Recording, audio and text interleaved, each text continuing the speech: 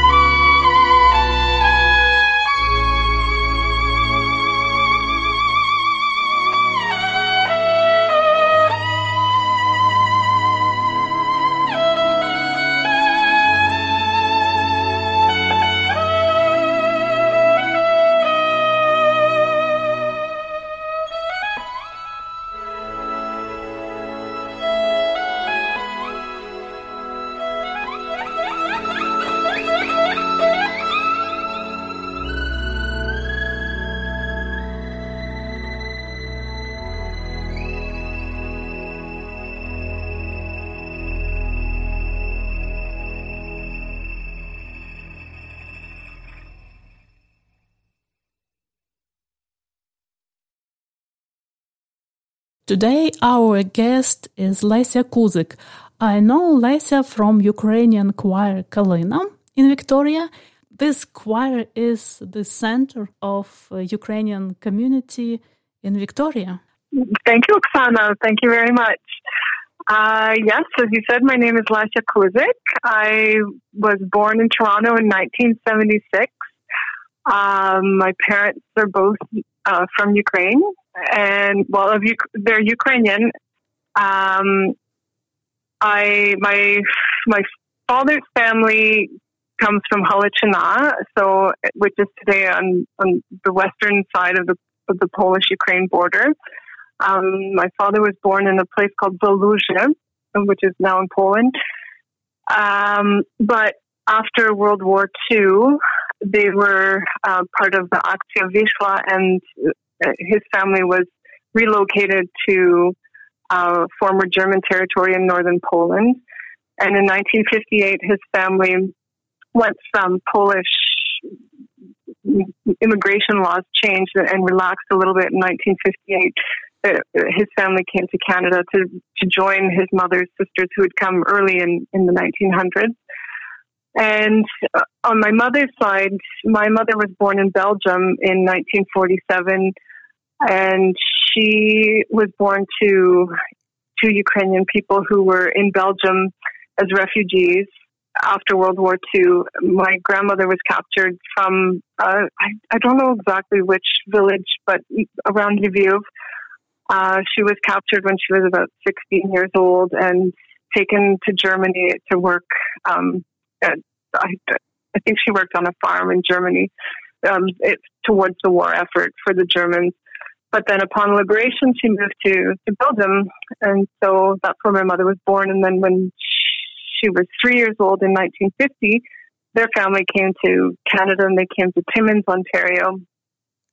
So I was born in Toronto, like I said, and born in 1976. And it wasn't until 1980 that I spoke English, because in Toronto, as many people know, the Ukrainian community in diaspora is very, very strong. And so not only did I have my family to speak with in Ukrainian, I had a whole community of church friends and preschool friends, and we all spoke Ukrainian, and I didn't have to speak English until I was in kindergarten. But then after that, Toronto has 3 schools public schools in which they pay for education, and so I was lucky enough to go to Sveta Demetria, the school in Etobicoke in the west end of Toronto, and we had everyday Ukrainian language lessons. And then after I finished, I went from junior kindergarten to grade 8, and I had Ukrainian language every day. I had Historia, Literatura, Grammatica, and what else did we have? Geografia. So we learned Ukrainian geography, history, literature, and Ukrainian grammar.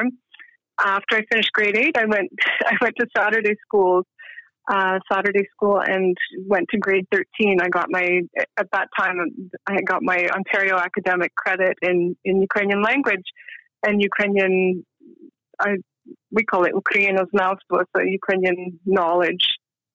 So after that, I moved to, when I went to the University of Victoria, and so I moved away from my family, sadly, because I left a very rich Ukrainian culture there. And when I came to Victoria, I didn't, at that time, there weren't, the Ukrainian community, I didn't find the Ukrainian community 22 years ago that I've come to know now. Anyways, I joined the Salka dancers as a dancer, and my daughter danced with the Salka dancers. And I then saw Kalina choir perform once with in collaboration with the Salka dancers, and thought I've always wanted to sing with the choir, and I did as a kid, but I'd never done it as an adult. So I joined Kalina Choir and made some fabulous connections with with some really great Ukrainian people. So I'm really happy to have made that connection. And so I guess, Oksana, now the project that I wanted to talk to you about was I would like to mention you have, as I heard, you have big passion in Ukrainian embroidery, and your interest is embroidery from different regions, like ethnic clothes, right? It is, yeah. So Ukrainian embroidery is incredible. I mean, and every region has every region is so diverse. Ukraine has a very diverse. How do I explain it?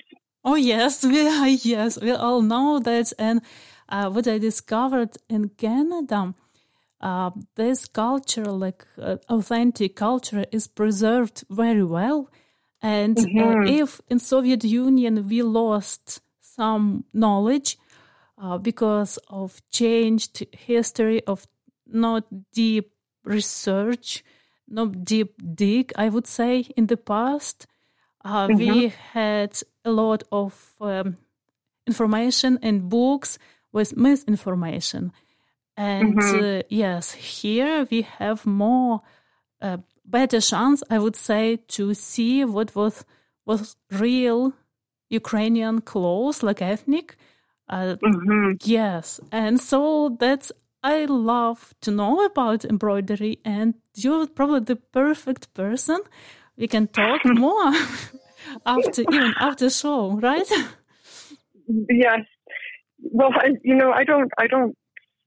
don't claim to know a lot about embroidery. I just know that I love it. And I remember as a child, my mother had a closet where she had all these rushniki and vishivani bluske and servetke, like there was just this place in my parents' house where we had this huge collection, and I remember always pulling it out and looking and touching all the embroidery and smelling it.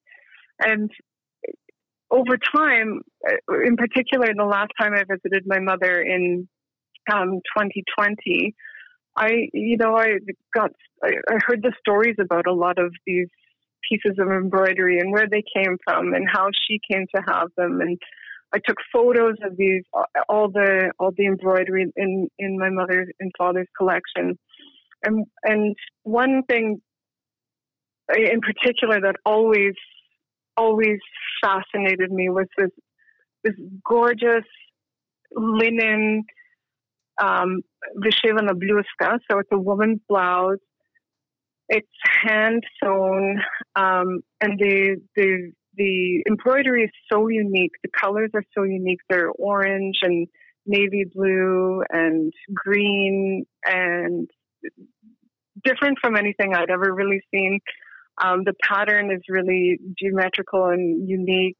But the thing about this blouse that always interested me and intrigued me was that it's unfinished. So whoever created the blouse didn't sew up the side seams, or they did at one point, but then they came out, and also the front piece that's usually quite ornate. Somebody had at one point in time sewn a piece on the front, but it had been removed over time. And I asked my father to tell me about this blouse, because he told me that it came from his father's house. When his father passed away, he said, I didn't get many things, but what I did get is this bluska and this sorochka. And so I still don't know the history of this bluska, but what I do believe to be true about it is that it probably came with my grandparents when they came to Canada in 1958. And it's very likely that my grandfather made the linen that the bluska and the sorochka are made from. And the reason I think this is because when I talked to one of my teta Hanya, my aunt, my father's older sister, who was born in 1935, she told me, she said, I remember we had a big loom in the house I think they were maybe living in Timti or Borovahura. I know those are the names of the villages where my family lived. She said, I remember the loom was in the living room, and I remember picking the flax and preparing it so that we could make the linen. And I remember we had bedding made out of the linen, and so that's why I think that this bluzka is made from linen that my grandfather made. And in 2020, that's amazing. Yes, they made linen themselves at home. Yes. Wow. Yes. That's amazing. Yeah. And it is pretty neat. And then? Well, in 2020, my father passed away, and I was just, devastated about that. And I thought, I'm going to, for around the time of his funeral, I pulled all this embroidery out, and I was looking at it and really, trying to find answers about the bluzka and the sorochka. And anyways, I photographed all of the embroidery in the collection. And when I came back to Victoria, I made a set of cards for my mother and for the doctors who provided care to my father at the end of his life, and sent a few. I made a set of 10 cards, and so I sent them to a few other people, and everybody really loved them. And on the back of the card, I wrote "Nashi skarbe," so our treasures. And for me, my biggest treasure from my father is not the gold wedding ring that he gave to me, his wedding ring, but for me, it's really the embroidery. He said, I want you to have bluzka, and I want you to have the sorochka, because these are our treasures. So I wrote a note on each of the cards explaining that the embroidery and I've made photographs, pasted them on cards, and then explained that the embroidery is from my family collection. It comes from Halichana. It's, probably this old. And so that's sort of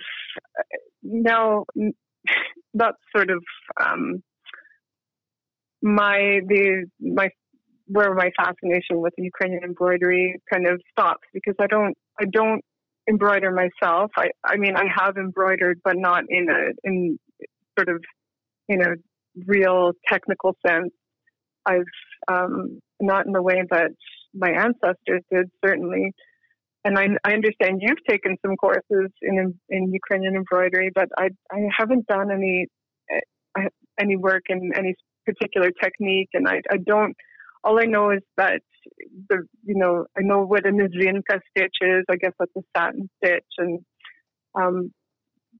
I just love looking at Ukrainian embroidery. That sounds very interesting. I think we have to make embroidery club, because we already talked before about embroidery. And you now here you have a lot of old experience, and you have a lot of samples, old samples, and probably yes. And tell us, not me only, but us, about your idea about postcards, right? Yes. Yeah. Well, I just wanted to follow up on what you said about the club. It would be a great idea. It might actually get me to finish the bluzka that my grandmother made. But my idea now is it's a fundraising idea I had, and based on sort of the experience I had of making the cards for my mother and for my father's doctors, I have this idea to create art cards, so greeting cards with photographs of embroidery and Ukrainian embroidery. And initially I thought, I have enough photos to make a beautiful set of 10 cards from my own family collection. And so I just was thinking about what I would what kind of a message I would write on the back of these cards, and there would be blank cards on the inside. But then when I was at choir last Friday, our choir director said, "Girls," and we have one man too, and Brian, what are we going to do to help our brothers and sisters fighting this war? And everybody said, well, we're all doing something, and so our strength really is our song, and we can sing, because that's what we do as a choir. We sing. So we've attended rallies, and we attended a sort of a benefit concert on the legislature on Sunday, and anyhow, so we all agreed that singing was one way that we would contribute, in addition to markets and the garage sales, and everybody else is doing some kind of fundraising. But what I thought was about my embroidery project, I thought, why not open this idea up to the members of the choir, and then that way, when I make the sets of cards, we'll have a really diverse set of embroidery from different regions of Ukraine, and each of the cards, the photographs on the cards, is going to have a story that'll be told on the back of the cards, and that'll help connect, Ukrainian people with other Ukrainian people, but also with broader Canadian society. So this is my idea to print. I'd like to print 1,000 cards and 10 designs. I have 10 photos that I'll print 100 of, and hope to sell them at markets. And I think in sets of 10 or sets of 5, and I think they'll be really beautiful cards. And I think it'll be a great way to raise some funds for. I'm not exactly sure where the funds will go right just yet, but to something like the Canada Ukraine Foundation or Maple Hope, or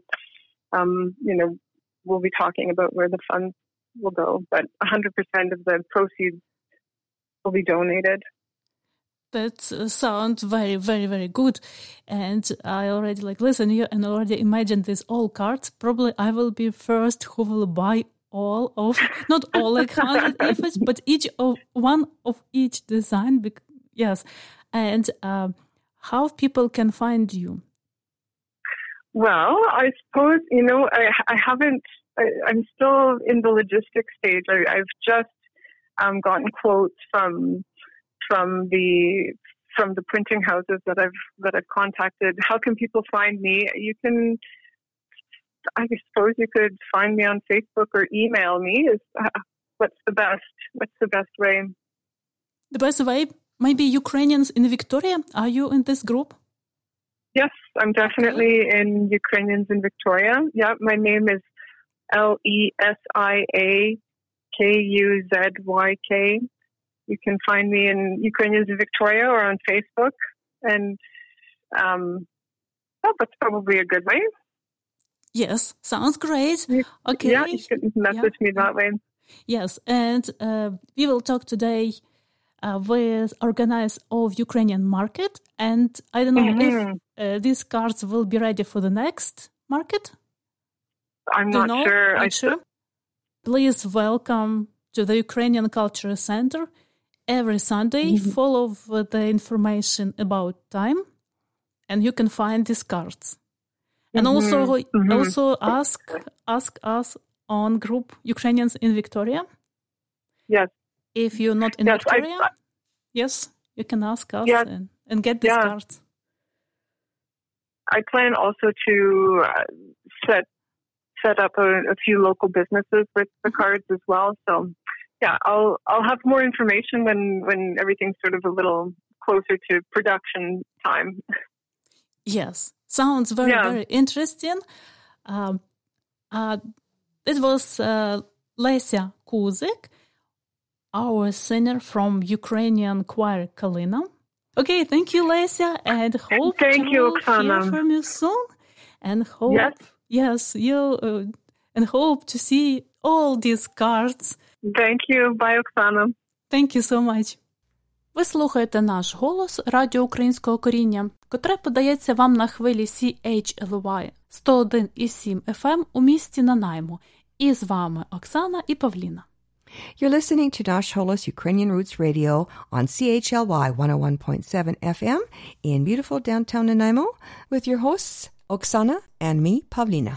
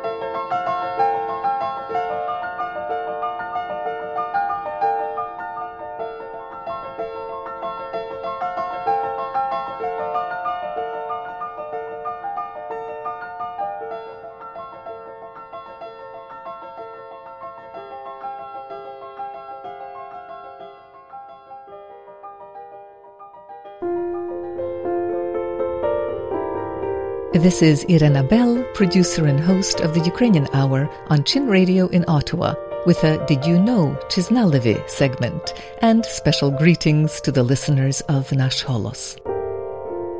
Did you know that the first institute of higher education in Eastern Europe was in Kyiv?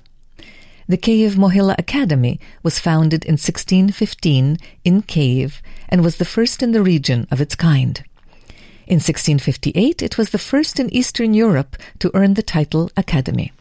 Open to young men from all social strata, the Academy attracted students and scholars not only from Ukraine, but from many European nations, and many of its graduates continued their studies in European universities.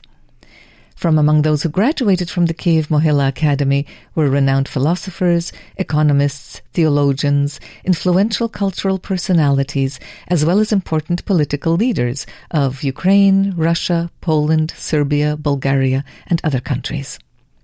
This information is from the Embassy of Ukraine. Дуже дякую, Ireno. Many thanks to Irena Bell of the Ukrainian radio program in Ottawa for sharing Chiznaleve, Did You Know, with Nash Holos listeners.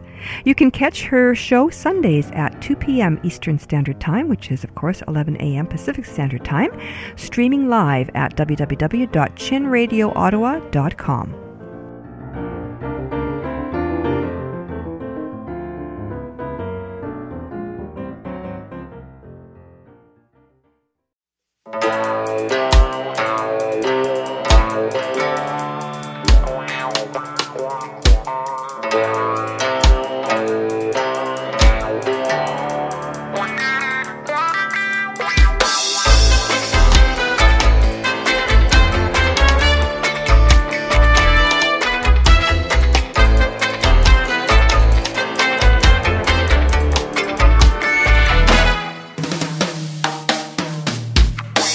Краси дитина, в тобі ненависть, чи в тобі ще залишилась любов? І на жорстокість, дозволь цікавість, то врятує світ, що паде от-от. О, вони завжди принижують. Стільки голосів замовчують. Мусиш ти боротися за правду, мусиш ти боротися за волю, мусиш ти боротися за правду, мусиш ти боротися за свободу.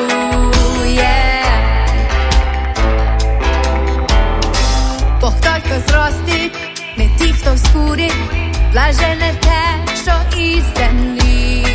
Комусь потрібно і необхідно, а вони прийдуть і заберуть усе. О, пов'язати нас гаразд, кинути за грати, коли в бипсі гуляють на показ. Мусиш ти боротися за правду, мусиш ти боротися за волю, мусиш ти боротися за правду, мусиш ти боротися за свободу.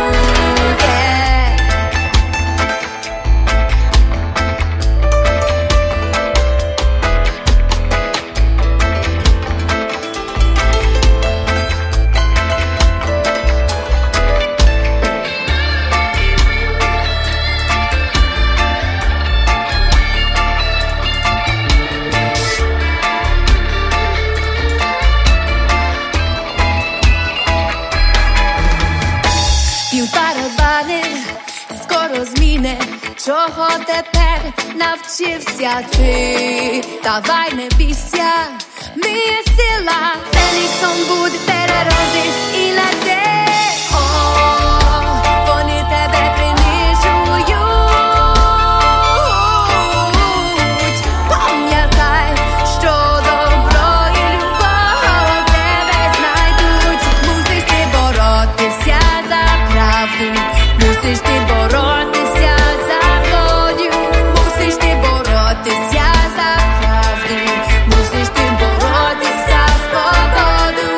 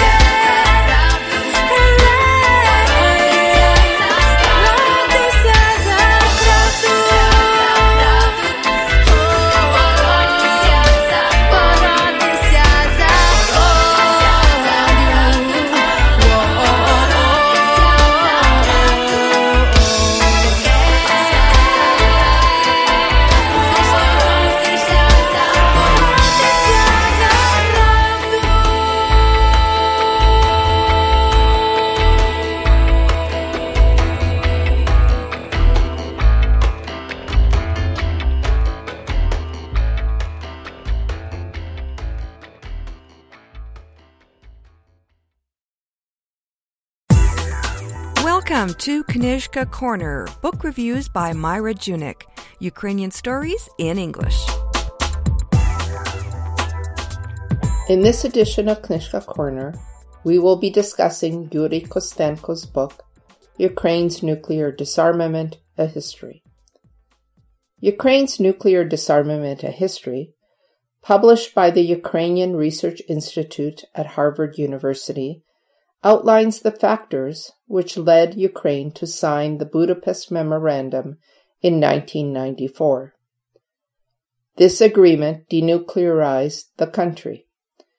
It also questions whether this was the right decision for Ukraine's future. Yuri Kostenko's insider account will help readers understand the power dynamics involved with Ukraine's fateful decision to give up its nuclear weapons in the mid-1990s, leaving Ukraine vulnerable to Russian aggression. In 2014, 20 years after the Budapest Memorandum was signed, Russia annexed Crimea and supported an insurgency in eastern Ukraine. The first chapter, An Infant in a Grown-Up's Game, outlines the influences which impacted Ukraine's initial decision-making. In July 1990, as the Ukrainian parliament was drafting the Declaration of State Sovereignty of Ukraine, Ivan Drach, the leader of Narodny Ruch, suggested that perhaps nuclear weapons should be banned on Ukrainian territory. This was a new and controversial idea. After the dissolution of the Soviet Union, Ukraine was left with the third largest nuclear arsenal in the world, after the United States and Russia. Russia wanted complete nuclear disarmament of all former Soviet republics, other than Russia. Russia would then take ownership of these nuclear armaments, giving them increased power, influence, and financial benefits. It would also remove all potential nuclear threats on its doorstep.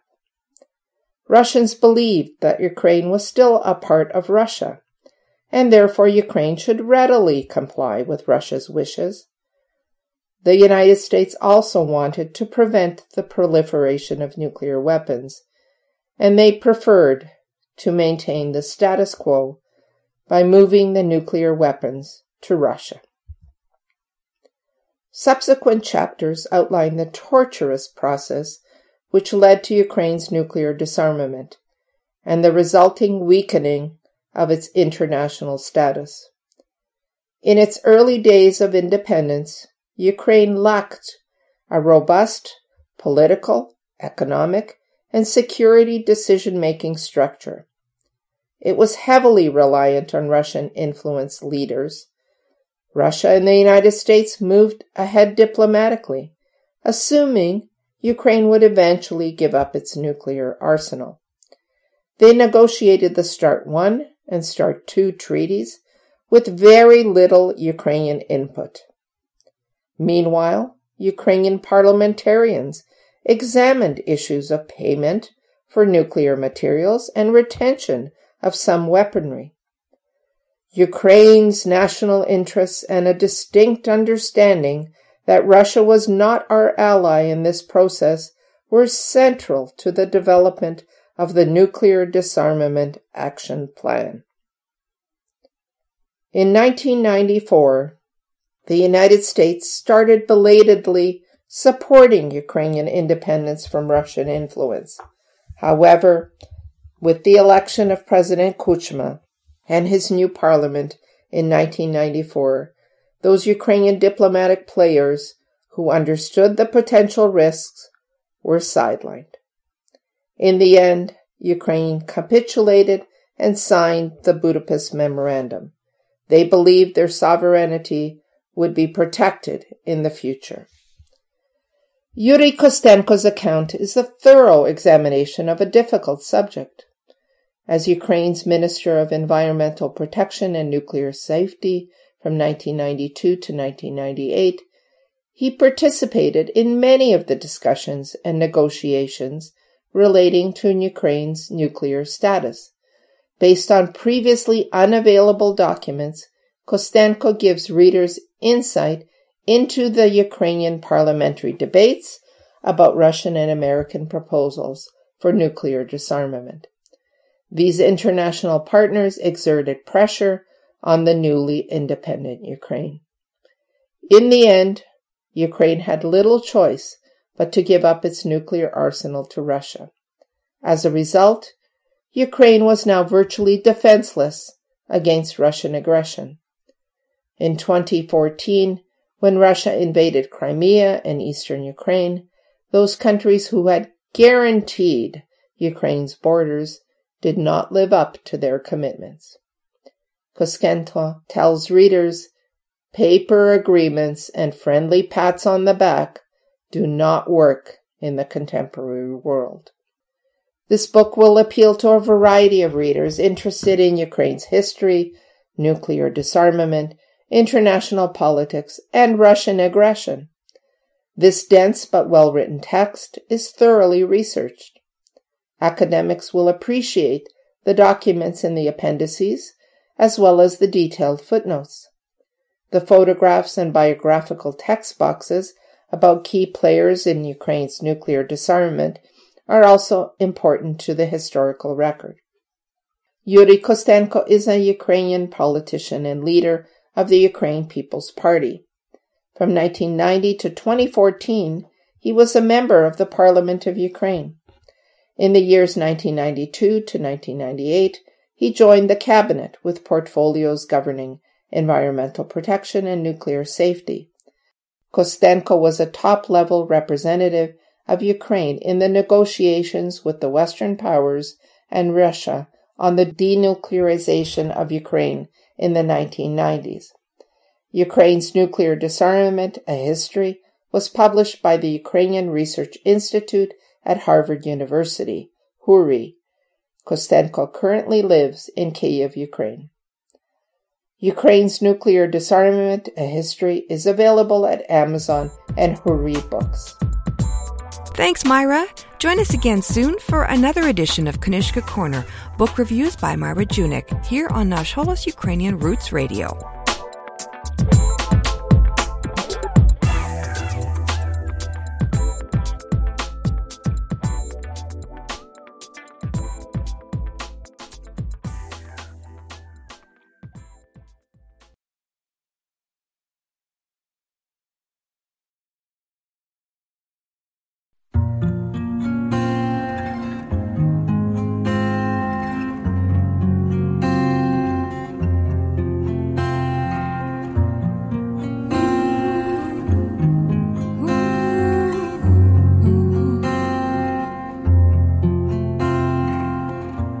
Мені сниться, як знову і знову гуляєм з тобою по рідному Львову. Там пахне весною і сонце сідає на березі річки, якої немає. І дивляться леви на тебе ласкаво, і варять бажання із запахом кави. І вільно на розі між пеклом і раєм. У Львові так просто своє не вмирає.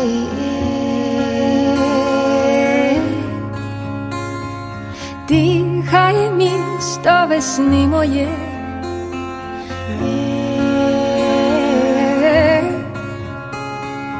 місто весни моє. Бентежне століття загоює рани. Ще до повноліття тут всі ветерани. Наповнене світлом минуле прощає. Чомусь тут ніколи не хочеться чаю, не хочеться снігу, не хочеться слави. Нехай дістається церквам з горгулами. Ми просто з тобою вдвох погуляєм на березі річки, якої немає.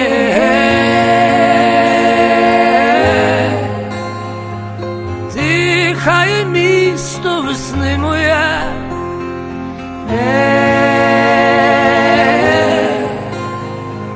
Місто весни моє.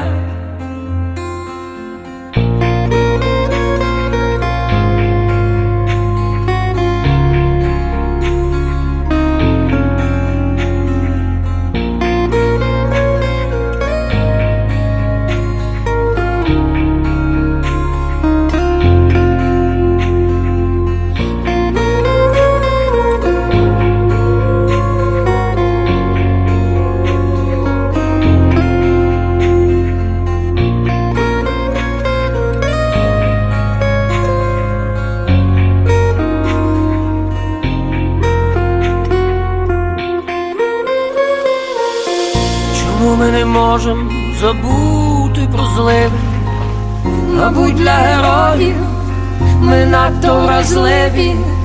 Стіни і леви нам не дозволяють розвіяти попіл, якому ніяк не згасають ті сни, у яких я і знову гуляю з тобою по рідному Львову.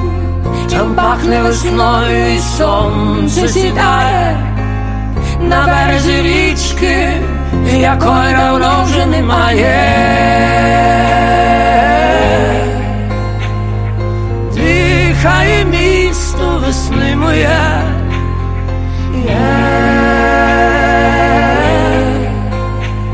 місто весни моє.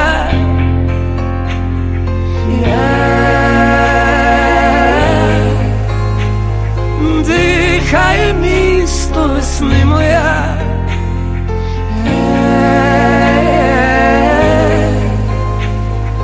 Місто весни моя.